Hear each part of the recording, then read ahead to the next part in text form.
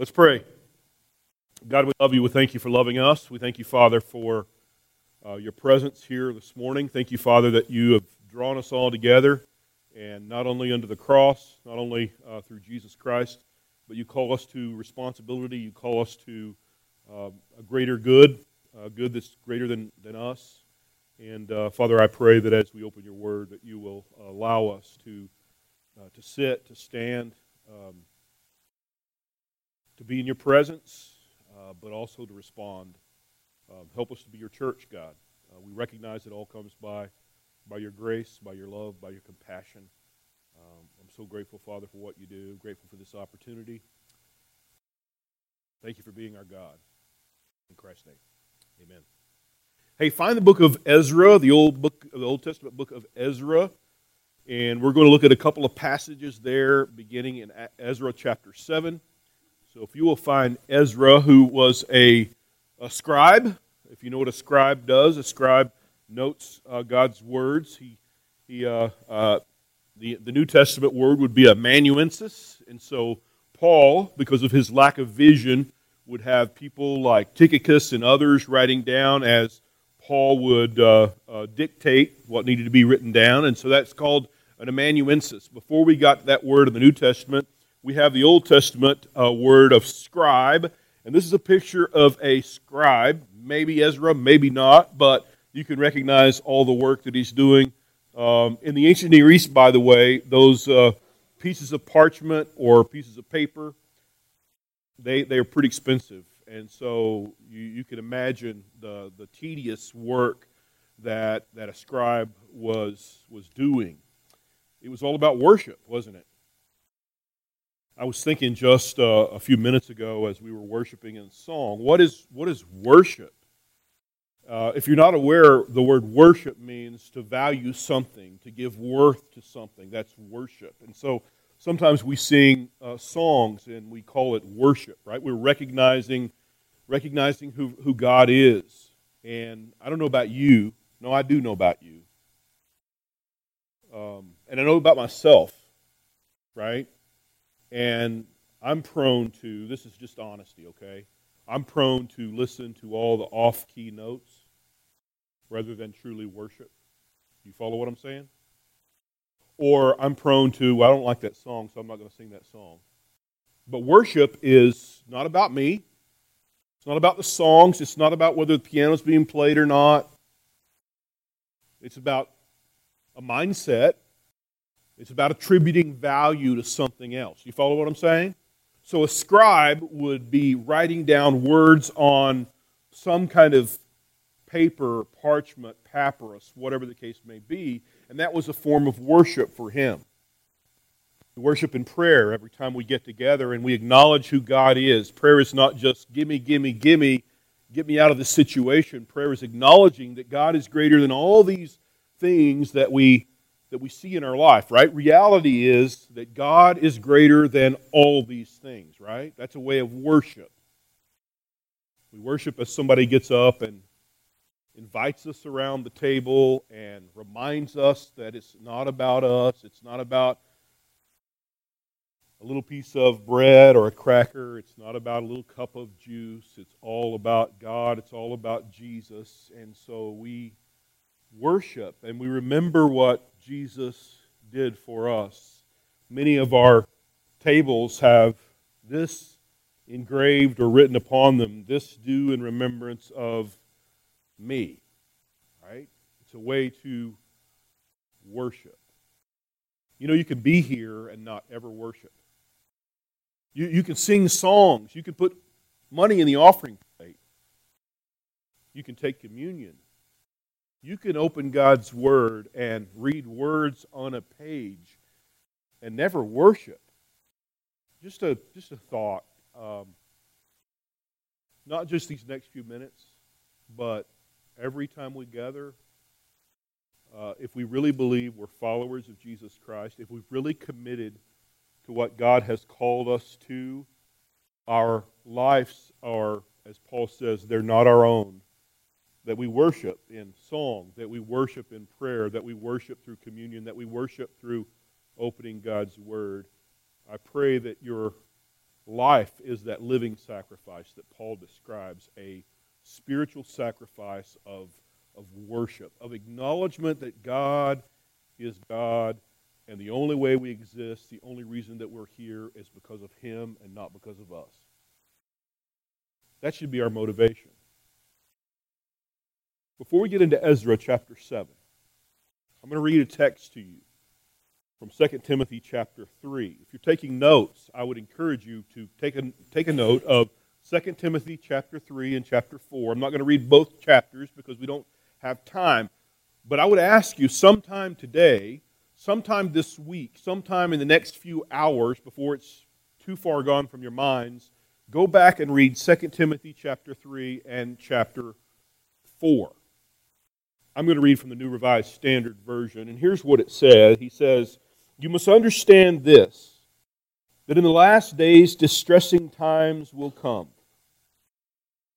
For people will be lovers of themselves, lovers of money, boasters, arrogant, abusive, disobedient to their parents, ungrateful,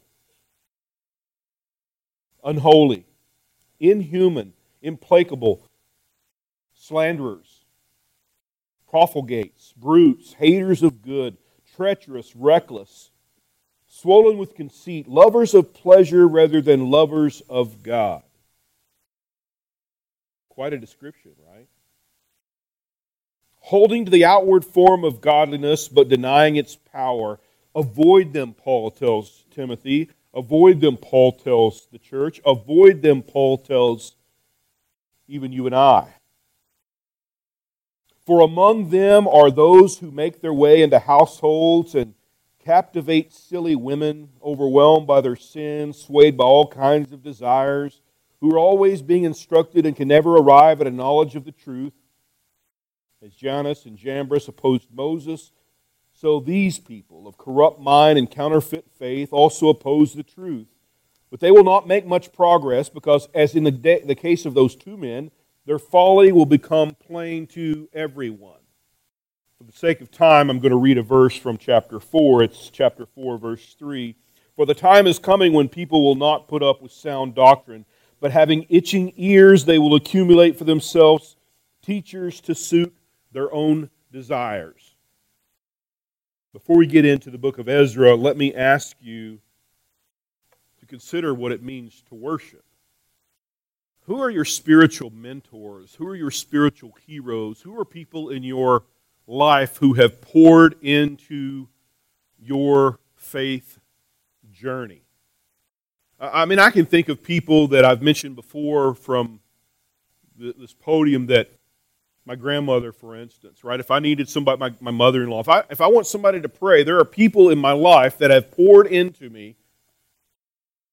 Perhaps that's your testimony as well, that your grandmother or your grandparents, or maybe there's somebody in your life that has prayed for you and prayed for you and prayed for you, and they continue to pray for you, and you ought to consider that a great blessing.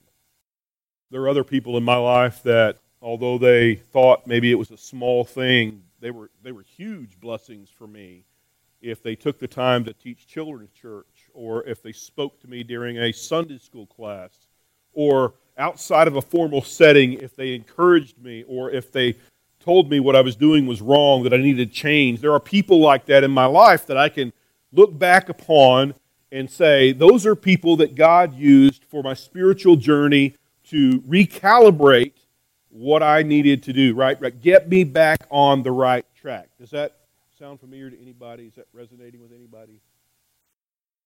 There are friends, and I'll grant you they're few and far between in my life, that know more than anybody else knows about me, and yet they love me anyway. And there are people that I can call all hours of the night and say, this is what I'm going through. This is what I'm struggling with. We don't have conversations like, how's the weather? You understand what I'm saying? We're real with each other. We talk in honest ways, with integrity, with character. And if you don't have people like that in your life, you need to have somebody, right? Jesus, even during his public ministry, he had who? Peter, James, and John. These three within the the circle of 12, even within that circle, he had three, right? They got to see things that nobody else got to see. That perhaps had conversations with Jesus that nobody else got to have. These people that you pour into and they pour into you. That's what relationship is really all about. So when you ask them, how are you doing? You know what you're talking about. They know what you're talking about. And I'm looking at the guys because most of us guys aren't real comfortable with those kind of relationships. And because we're not real comfortable with those relationships, we can never be all that God intends for us to be. I'm not overstating that. If you're just okay with having relationships on a surface level, you will never be the follower of Christ that God intends for you to be. You need relationship. You need community. You need people that know everything about you and love you anyway. You need people who you've invested in to be able to tell you the truth, although the truth may hurt. And you need to be able to invest in others and say, you know what, I'm convicted about something. We talked about conviction and accountability and all those things over here just a few moments ago. You need to have somebody that you are convicted about something that you need to share with that person, things that you believe that God wants them to know. Right? Relationships are a two-way street.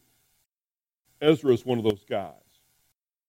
Before we read from chapter 7, I want to remind you of the scene, the context, and what's going on. The Israelites, the Hebrews, they've been split up because of sin. Half of them have been taken off to Babylon. Half of them have been taken off to Assyria, right? 722, 586. But eventually the king signs a decree, and they're allowed to come back, but Jerusalem has been completely destroyed. Completely, to include the temple, right? And so we get a guy named Nehemiah who God places upon his heart that he's going to go back and rebuild the walls, if you remember Nehemiah, right? And he goes back and he recruits people to help out because he believes wholeheartedly this is what God wants him to do, right? This is a thing of worship, right? This is the reason that we act the way we act, because of what God has done for us. That is the gospel, right? So I'm required to do something because God has done something for me. And for Nehemiah, that was rebuilding the wall of Jerusalem. Fair enough? For Ezra, it's going back and rebuilding the temple. If you think about the Old Testament times, the temple is what? It's the presence of God, right? It symbolizes, we have the outer courts, we have the inner courts, and eventually we get to the Holy of Holies, where it symbolized the presence of God, the Ark of the Covenant. God is within this place. Pretty big task, right? That's the Ezra that we're talking about. Ezra, it's placed upon his heart. He's called to do something that nobody else is called to do, although he will be like Nehemiah, and he will recruit people who have a passion for God, who has a passion upon their lives to rebuild the temple.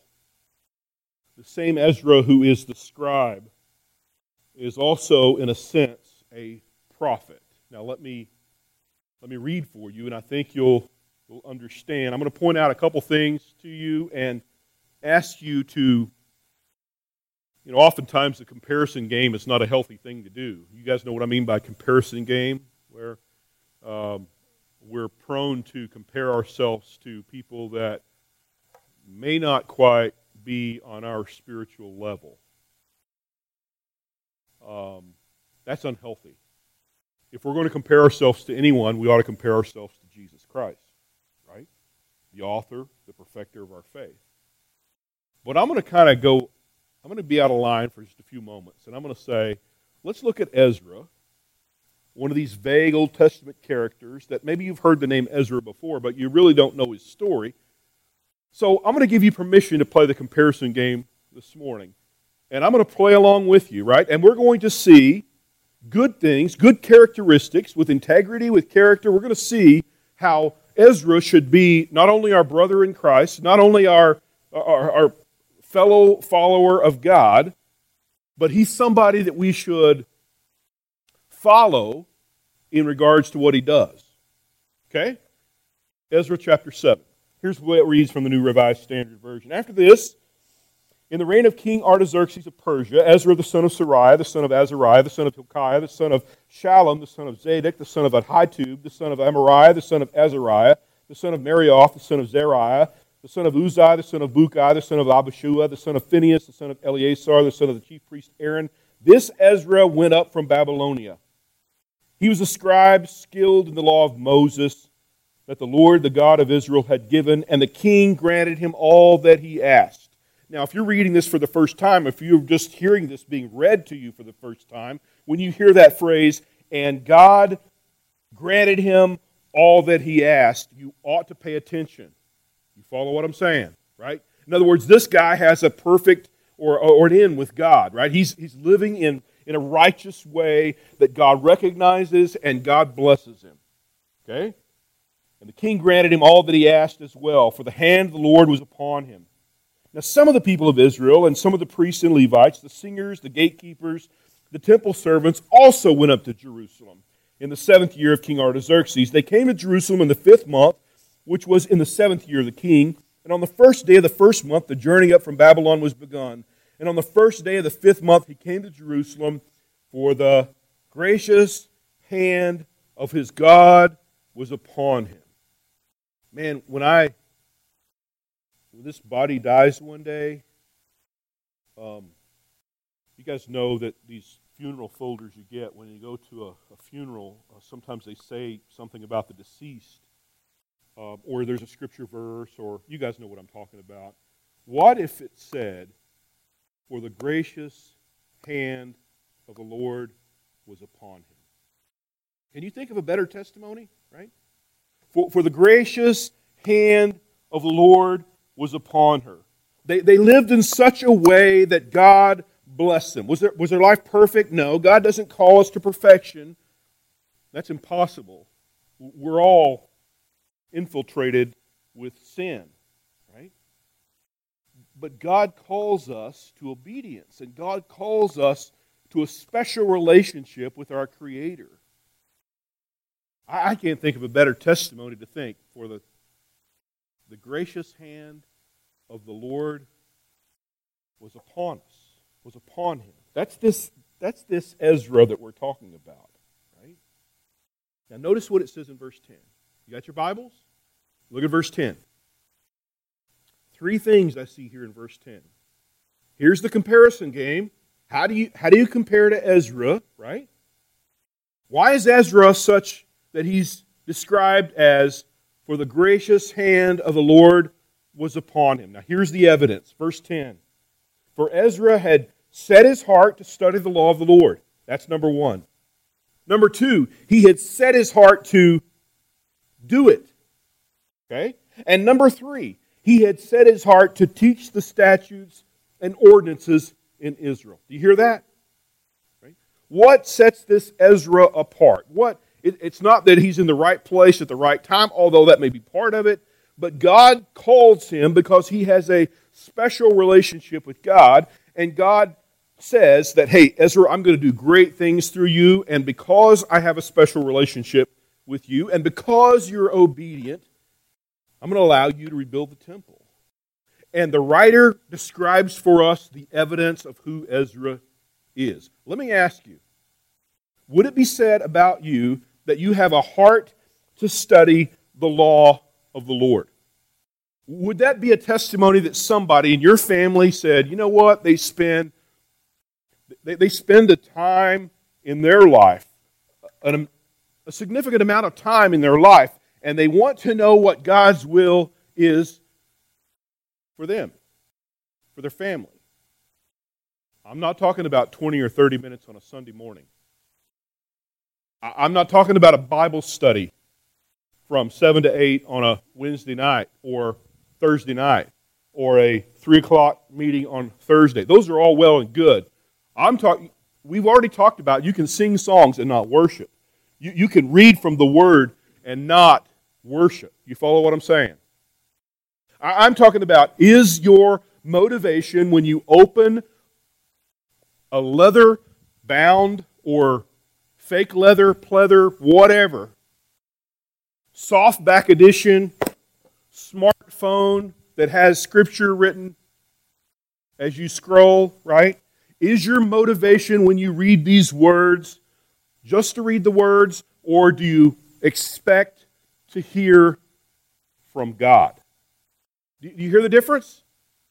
There's a huge difference, right? Ezra,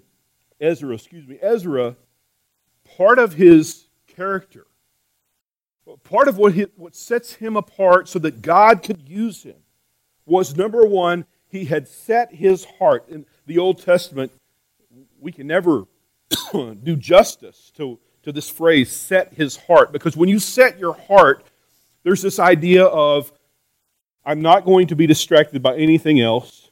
I'm going to focus right here, and that's the only thing I'm focused on. I'm going to set my heart on studying God's Word.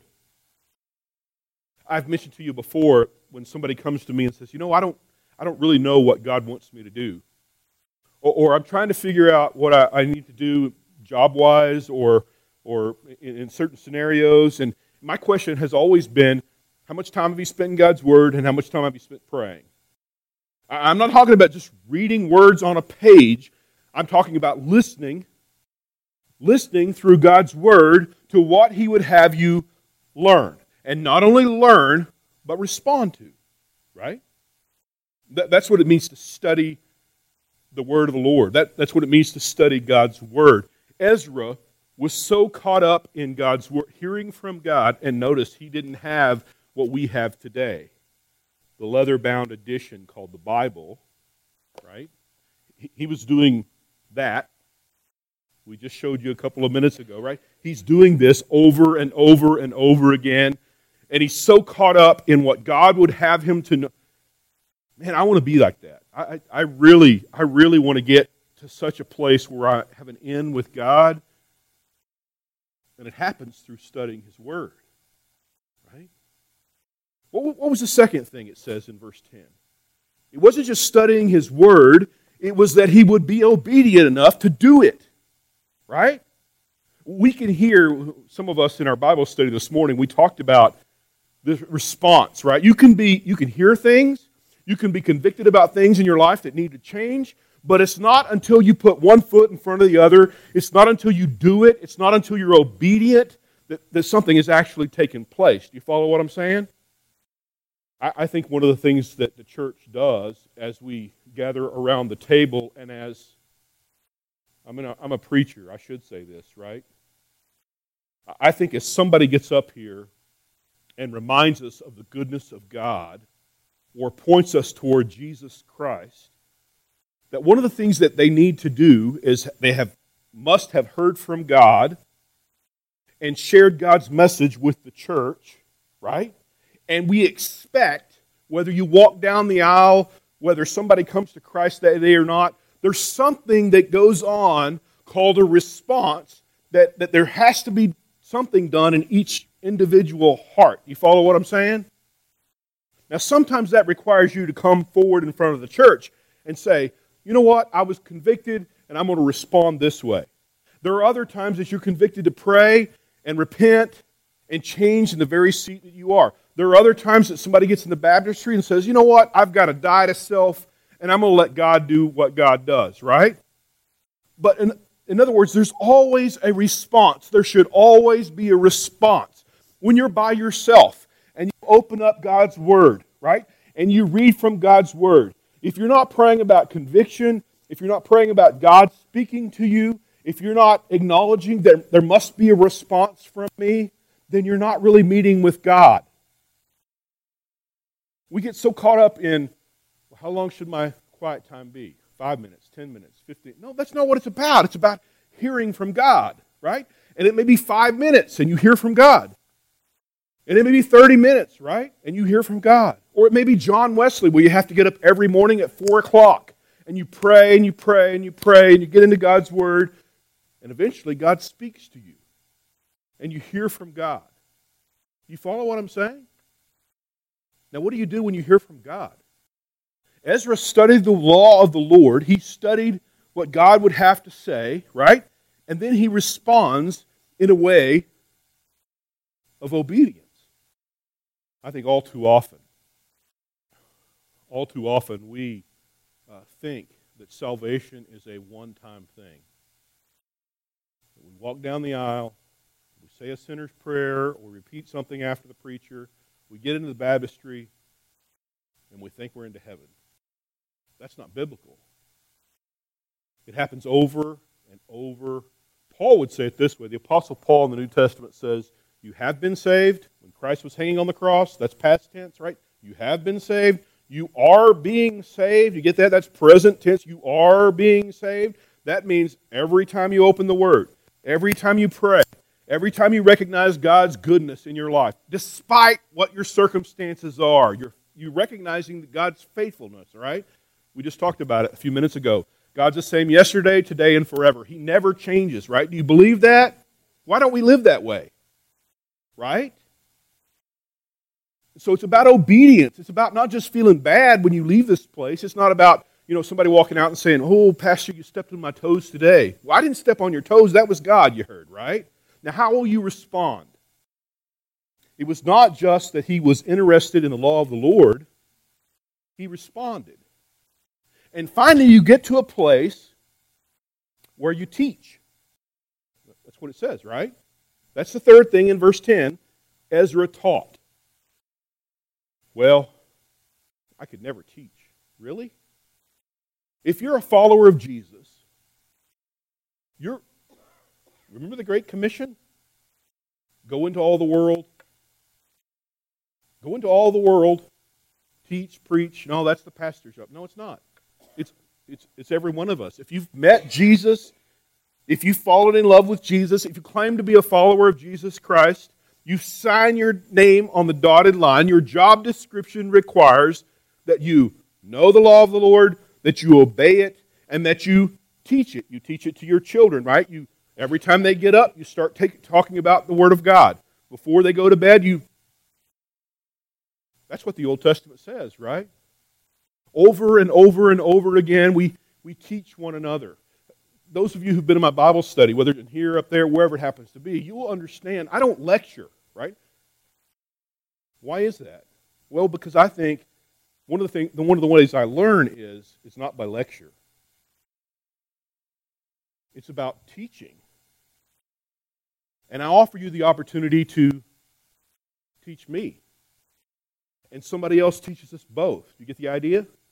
Right? So this idea of dialogue, this idea of as we gather around the table here, and as she gets up and leads us in songs, or somebody else gets up here and tells us about how good God is, or we hear testimonies from time to time, we're teaching, we're reinforcing what we already know, right? We're teaching one another the goodness of God. You follow what I'm saying? Right? This is Ezra. Now, I've spent way too much time on that one particular point.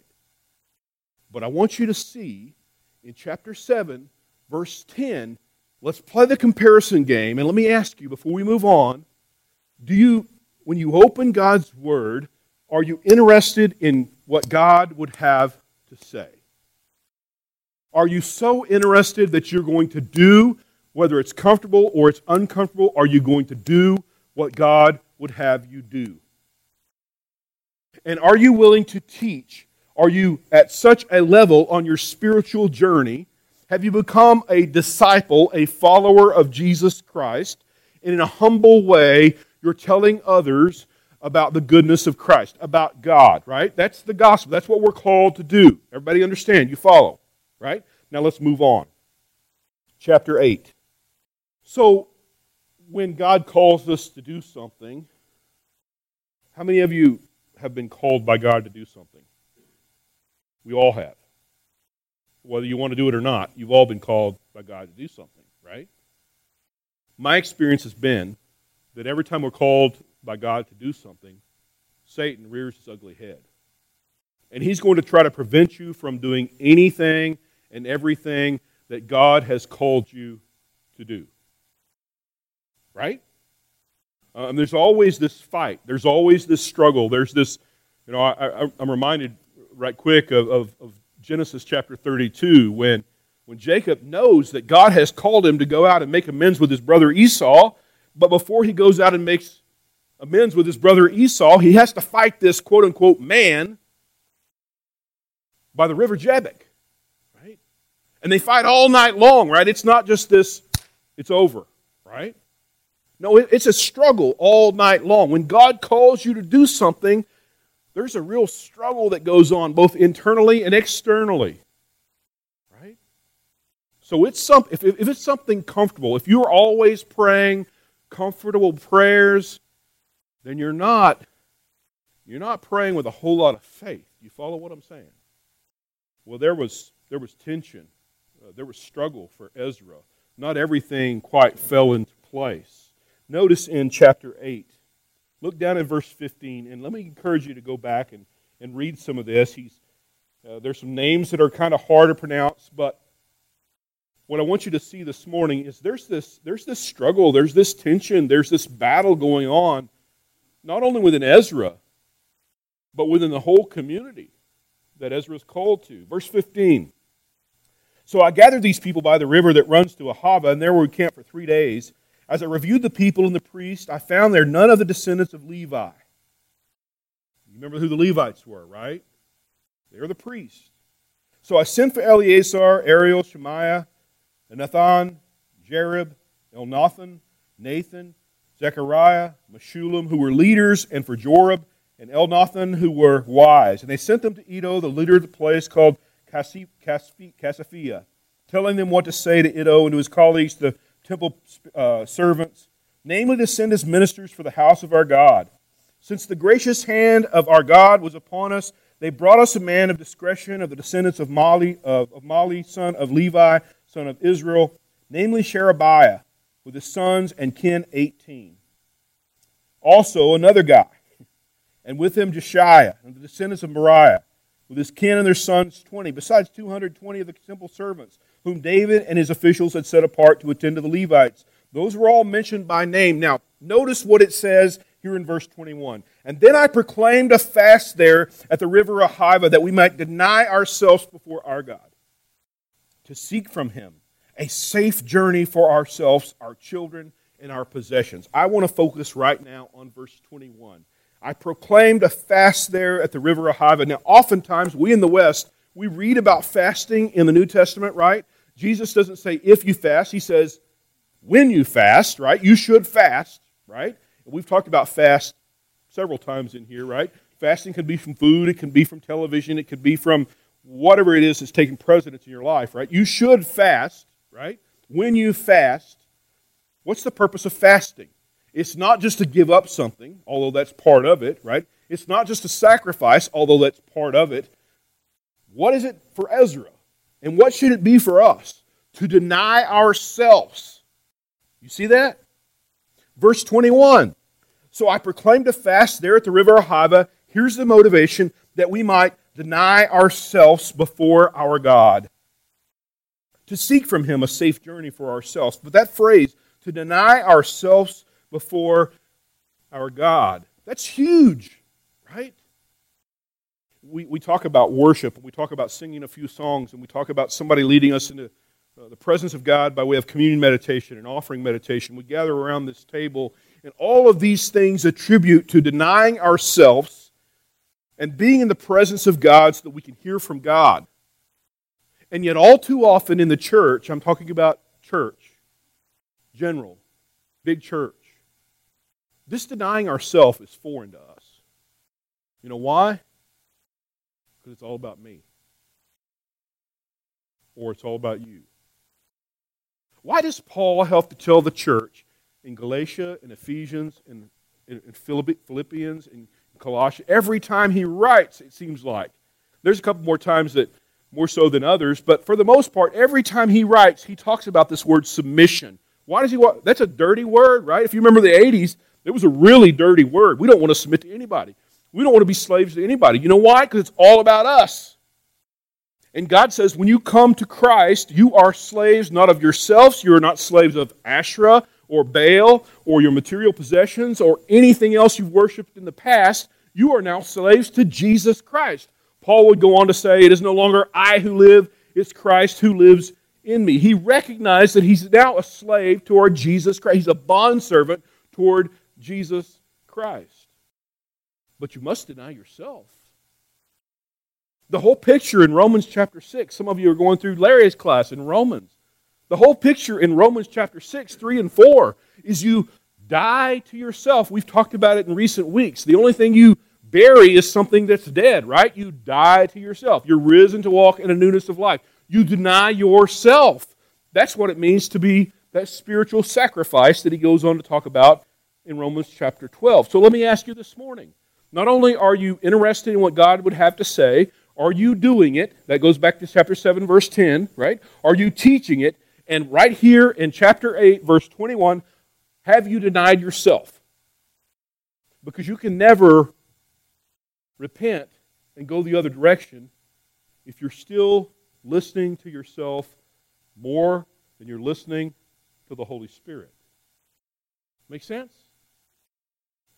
Number 3. I'm running short on time. Let's look over at, well, let me read the beginning down at verse 31 real quick, and then we'll drop down to chapter 9. So we left the river Ahava on the 12th day of the first month to go to Jerusalem. The hand of our God was upon us, and He delivered us from the hand of the enemy and from our ambushes along the way. God's provided safety, right? Just like they prayed about. We came to Jerusalem. We remained with them there 3 days, and on the 4th day within the house of our God, the silver, the gold, the vessels were weighed into the hands of the priest Meremoth, the son of Uriah. With him was Eleazar, the son of Phinehas, and with him were the Levites, Jozabad, the son of Jeshua, and Noadiah, the son of Bunai.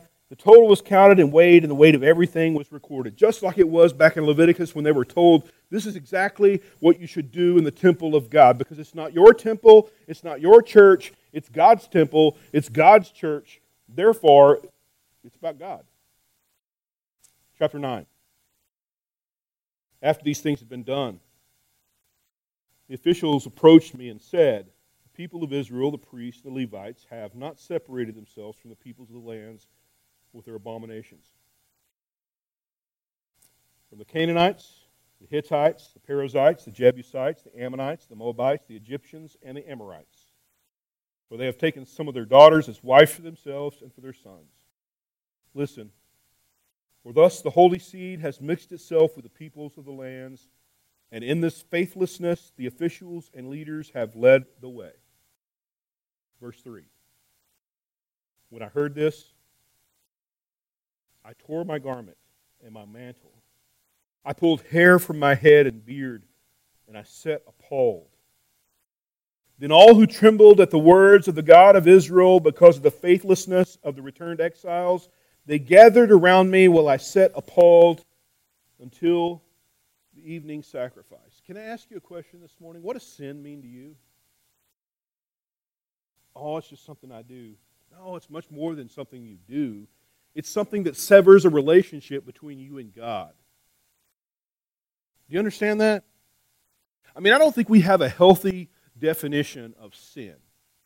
The easy definition in the New Testament is the word amartia, right, which means missing the mark. So think for a second, if you will, if you've got a bullseye, right, and this bullseye on this target is dead center, right in the middle. You all know what a bullseye is, right? The idea of God's will is hitting the bullseye every time. Every time I'm hitting the bullseye. But if I miss the bullseye, upper left, wherever it happens to be, if I miss that bullseye, it's sin. It's not the will of God. You follow? Right? So God intends for us to hit the bullseye every time. The question is, how are we going to hit the bullseye every time? And the answer is, I can't on my own. And the answer is, you can't on your own. Right? In other words, what allows Ezra to focus on the law of the Lord? He's got an in with God, right? What causes Ezra to be obedient to God? He loves God with all that he is. I mean, that's what scribes do, right? They recognize there's a relationship with God. And the last thing I want to do if I have a relationship with somebody is to hurt them, right? So he has a relationship with God. So much so that he experienced pain, right? He's just like you and I. He's got this flesh about him. And so he's missed the mark from time to time. And so I want to teach you, as I've missed the mark, hey, don't do what I've done. Always aim for the bullseye. Right? That's the reason we fast. That's the reason we pray. That's the reason we deny ourselves. That's the reason we go back to what is God's will for whatever it happens to be that He's called us to do. Notice what sin means to Ezra and those that he leads back to Jerusalem. Right? The description here, when I heard that, hey, these guys don't take this holiness seriously at all. Leviticus 11:44, be holy because I'm holy. Those are high expectations, are they not? God has high expectations for His people. In Peter, we're told, you are a holy priesthood. You are a people belonging to God. There are high expectations for you. Therefore, you should live. You are royalty. The descriptions we see throughout Scripture, they're huge and they mean something. Words mean something. And if we don't take them seriously, if we just kind of go, yeah, I know I'm supposed to be holy. Yeah, I know I'm supposed to associate myself with Jesus Christ and His righteousness. Yeah, I know I'm supposed to hit the bullseye, but I'm just a sinner. No, you're a follower of Jesus Christ, and your sin, that separates you from God, right, should be acknowledged, and not only acknowledged, you should feel grief about it. You should feel some kind of severing, some kind of real pain. Ezra, when I heard this, I tore my garment, I tore my mantle, I pulled hair from my head. Have you ever pulled hair from your head or pulled hair from your beard, right? And I said appalled. When's the last time you said appalled by your sin? When's the last time I said appalled by my sin? And all who trembled at the words of God of Israel because of the faithlessness of the returned exiles gathered around me, I said appalled till the evening sacrifice. I gave you permission to play the comparison game with the life of Ezra. Interested in God's Word? Are you obedient to do God's Word? Are you at such a place in your spiritual journey? And I'm not talking about formal teaching, but if that's what God calls you to do, then great. Let's do some formal teaching. But maybe it's informal teaching. Maybe it's teaching your neighbors. Maybe it's teaching your family members. Maybe it's witness that God wants to do through your life. Are you able to discern when God calls you to share the gospel and follow through on sharing the gospel? Are you such a prayer that sometimes you're called to fast and pray about denying yourself and praying that the community, the society, the church, everything in which we live would deny ourselves and give it all back to God because He's the rightful owner? Do we recognize holiness is something that comes from God, and yet He calls us to a greater responsibility of hitting the bullseye every time? Our motivation should be walking step in step with God, knowing full well that when we don't, and we won't all the time, that God's a gracious God, but that's not a free pass to missing the mark. You follow what I'm saying? God's expectations are God's expectations. My challenge to you, my challenge to me, is let's follow after Ezra's example. Better yet, let's follow after Jesus' example. Deny himself, and as he says, take up the cross and follow him. Let's pray. Father, for your word, for the example we have in Ezra, I pray that you would help us not only to hear, but help us to respond. If there's someone here today, God, that doesn't know the faithfulness of God, doesn't know the love of God, doesn't know the grace of God, I pray today is the day that salvation takes place. Help us not to be Pharisees. Help us not to be legalists. Help us not to be just law-abiding citizens, but motivate us, God, to do the things for the right reasons. Give us a passion, God, for your word. May we be obedient. May we be able to teach it to those that come after us, whether they're younger or not. May we confirm to one another of your goodness over and over again.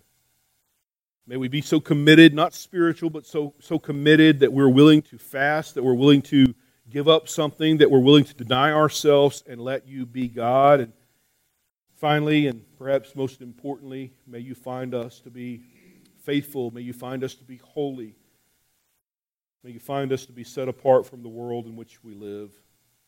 It's amazing that you think we're worthy enough to go into this filthy world and make an impact. But we know it's not because of us. We know it's all because of Jesus Christ. I pray that you would hear our hearts, God. I pray that you would convict where needed, that you would challenge with things that we need to change, that you would confront us with truth. By the power of Christ, I pray. Amen.